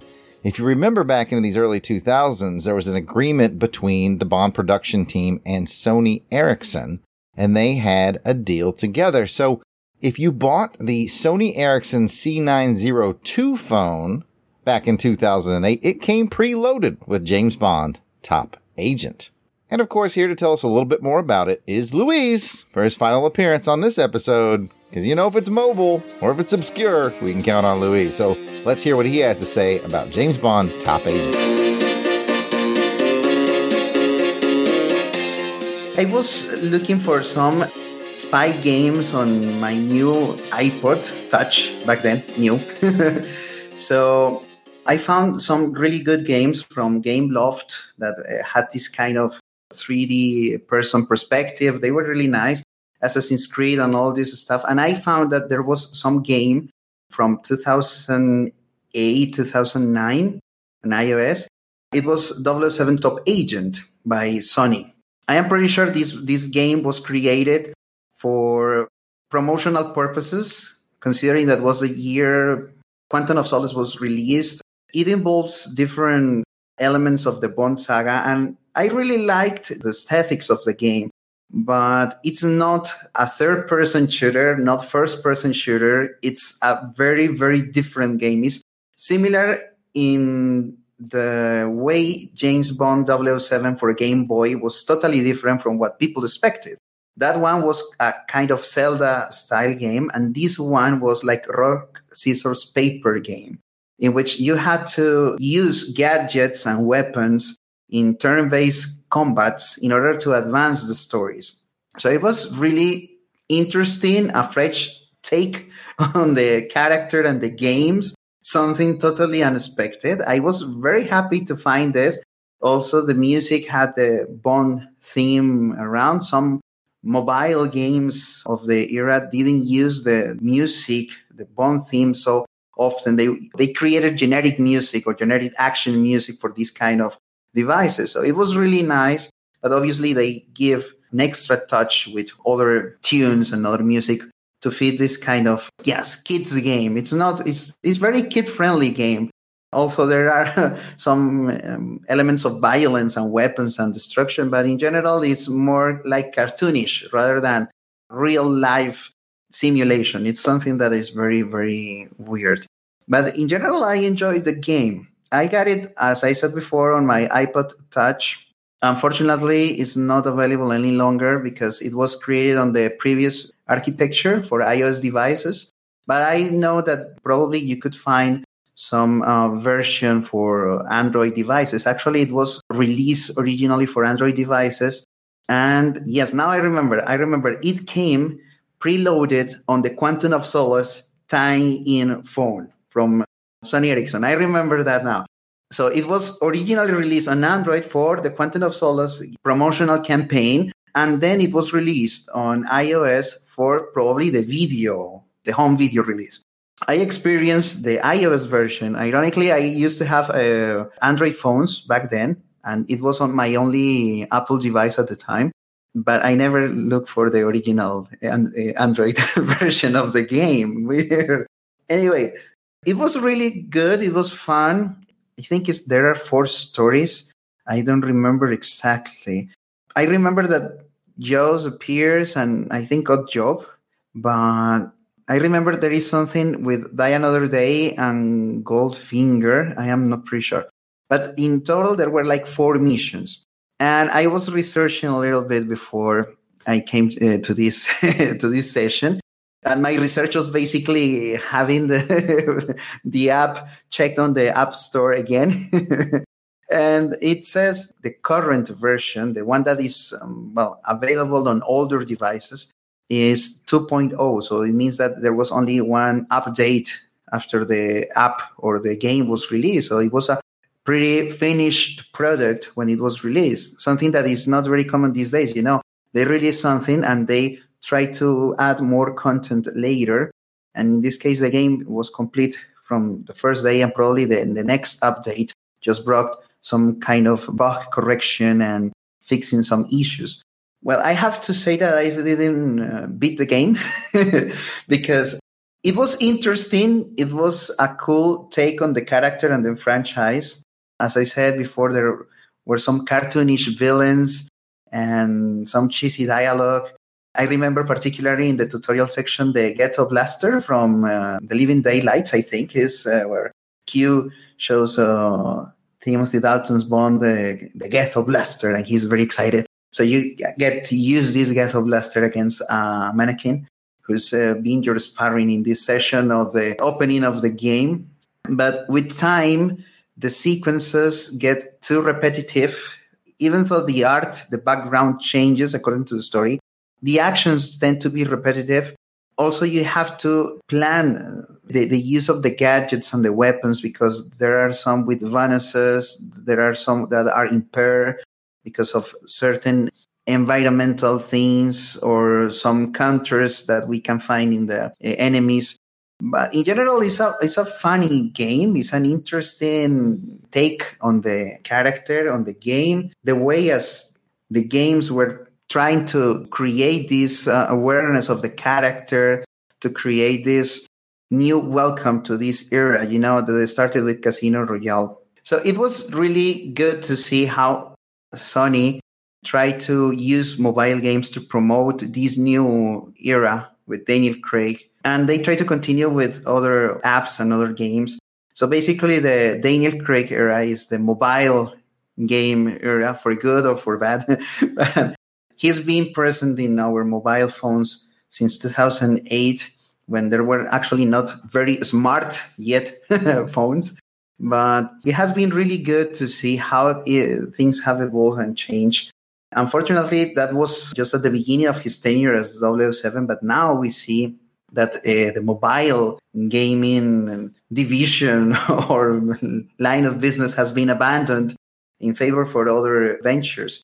Even very good console like the Nintendo 3DS or the PS Vita never had a James Bond game. It has been left behind in a way. But in general, I enjoyed these games. It was really good to have this kind of interest and products. I don't remember actually, and I would like to, if Top Agent was a paid game. I don't remember if it was paid or not. It was preloaded on some Android devices, the Sony Ericsson devices that were tied into the movie, to Quantum of Solace. But I don't remember if I paid for the Top Agent game on iOS or it was free just to promote the home video release of Quantum of Solace. If it was free, fantastic, because we got a free Bond game with 4 different stories, with some kind of repetitive mechanics, but in general, good. Long gone are those days when we get free games in the James Bond universe. That's something that is remarkable, and it's really good. It would be really nice to have these kind of initiatives come back, but I won't hold my breath for it.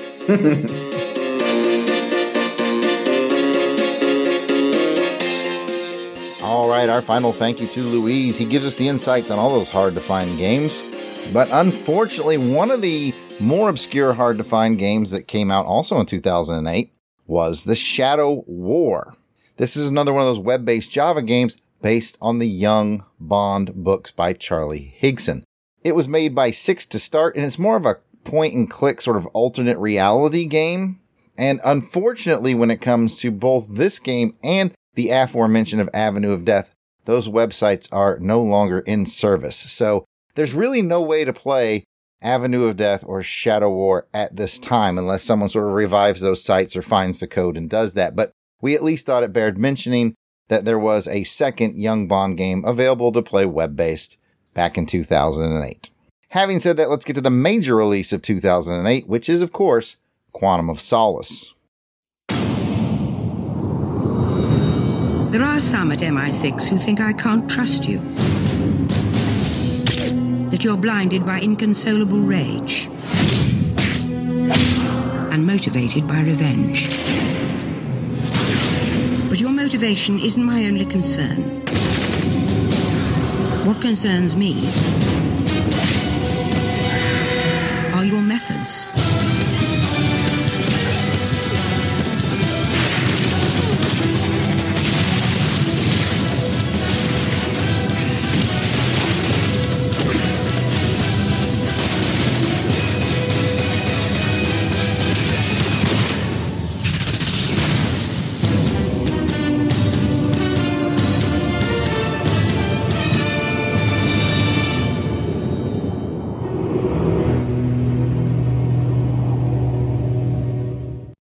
Quantum of Solace was made by Activision. Activision has now officially taken over the James Bond video game license from EA.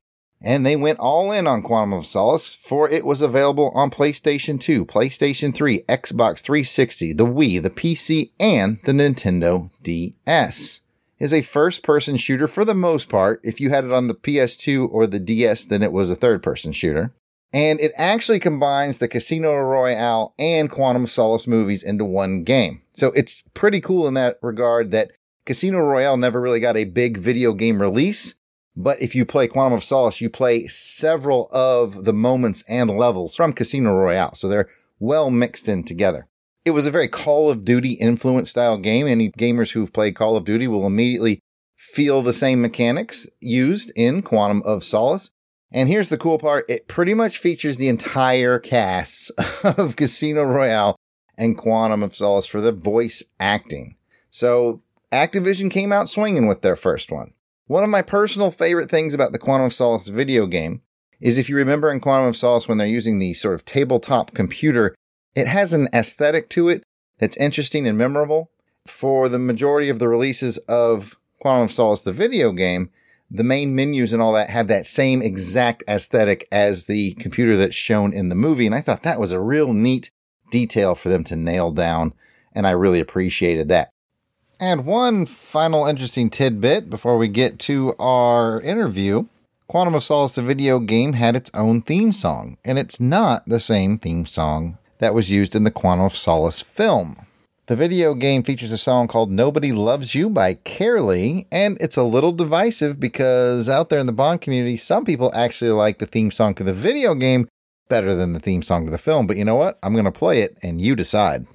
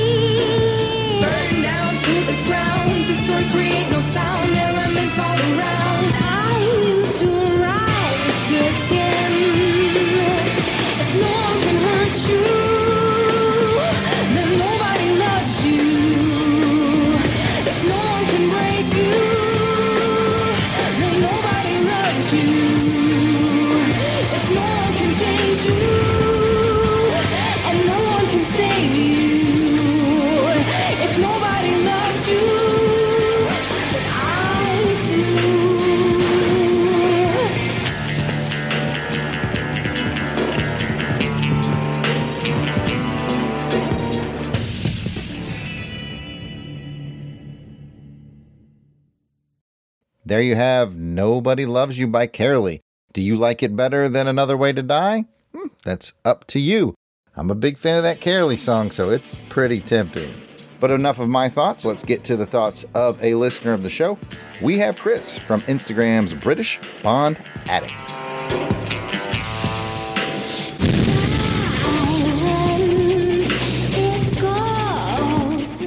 At that point, my focus on video games had kind of been going towards Nintendo for a little bit. I've been having kind of a renaissance. And I had the Nintendo Wii and I didn't have any shooting games. I was kind of getting an urge for one. You had all the PS2 games, of course, but, you know, when you're mid-teenagers, if it's like, 2 or 3 years old, who wants to do anything about that? So Quantum of Solace came out in 2008, and there was the course of video game time that went along with it. And I picked it up. I went down to the shop after work. I finished at the hotel, went down, spent my hard-earned cash, picked it up, went home. My parents were out, which was fantastic, so I had the entire afternoon to play it. I sat down, and the first thing I remember is quite a basic menu screen. Nothing stands out too much, but then some really impressive graphics for a cutscene. And I'd recently got a Wii, and I was trying to defend it from my friends who picked up Xbox 360s, going, no, the graphics aren't too bad, and look, you can do motion control with your hands. It's fantastic. And the cutscene turned up, and I was like, wow, the graphics for this must be this is incredible.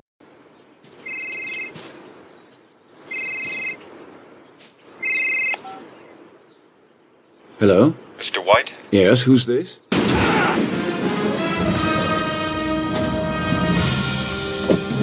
I later realised it was a compressed version of the PS3 graphics, but don't tell younger me about that. Then the game kicked off, and it then suddenly took a nosedive in terms of graphical quality, but it hooked me. Again, as most Bond games just seem to for some reason. I was actually quite into it. The Bond music starts blaring, you start off as Daniel Craig, you're in White's Garden, and it actually gives you quite a nice idea of how Casino Royale ends and the bit before Quantum of Solace's car chase. So you run around the gardens, you go through the boats, there's the classic explosions, there's my favourite gimmick in a Bond game where you shoot somebody on a building, they fall down and open up a new path for you into a cellar, which is superb. Everything starts exploding, huge dramatic finish. But then the bit that really sold me is White's trying to crawl away out of a helicopter, and you're doing this whole nice James Bond cool monologue. And all of a sudden, a bad guy out of the corner of your eye points his gun, and Craig's rather janky model turns, shoots, and it does this own kind of gun barrel effect, like the beginning of Casino Royale. I think we should go somewhere a little more quiet.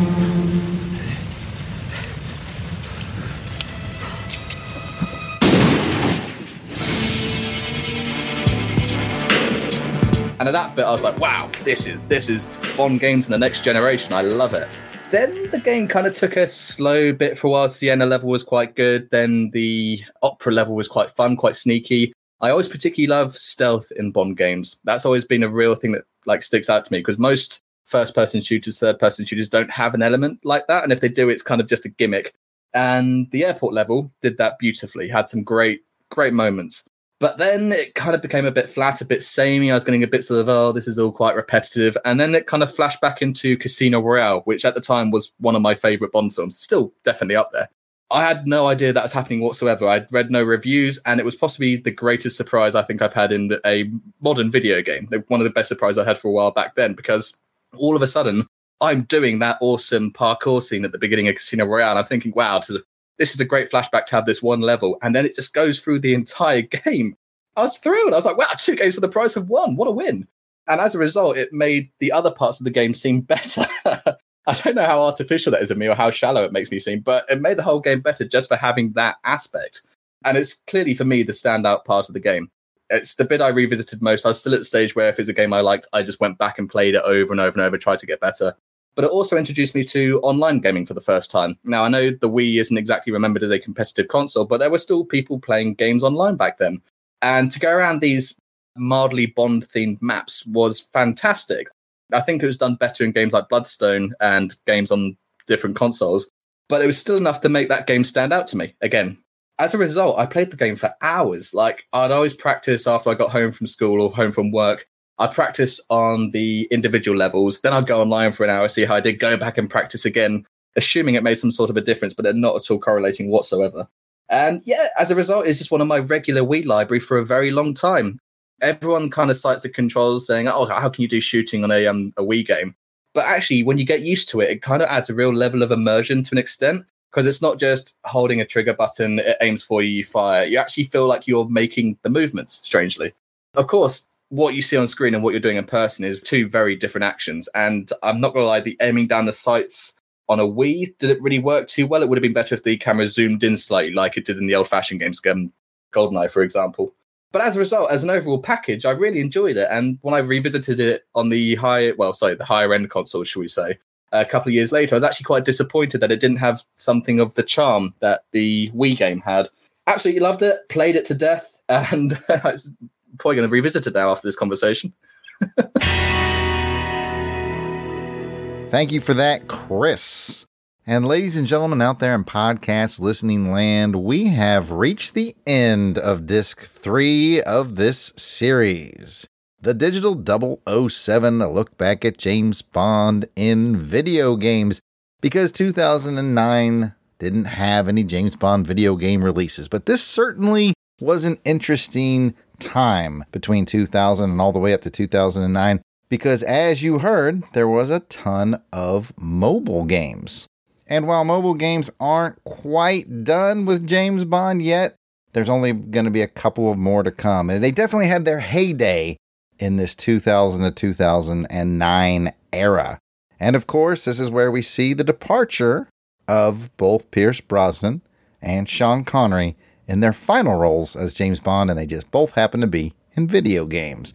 So definitely an interesting era, 2000 to 2009. Of course, I want to thank the folks who made this episode possible.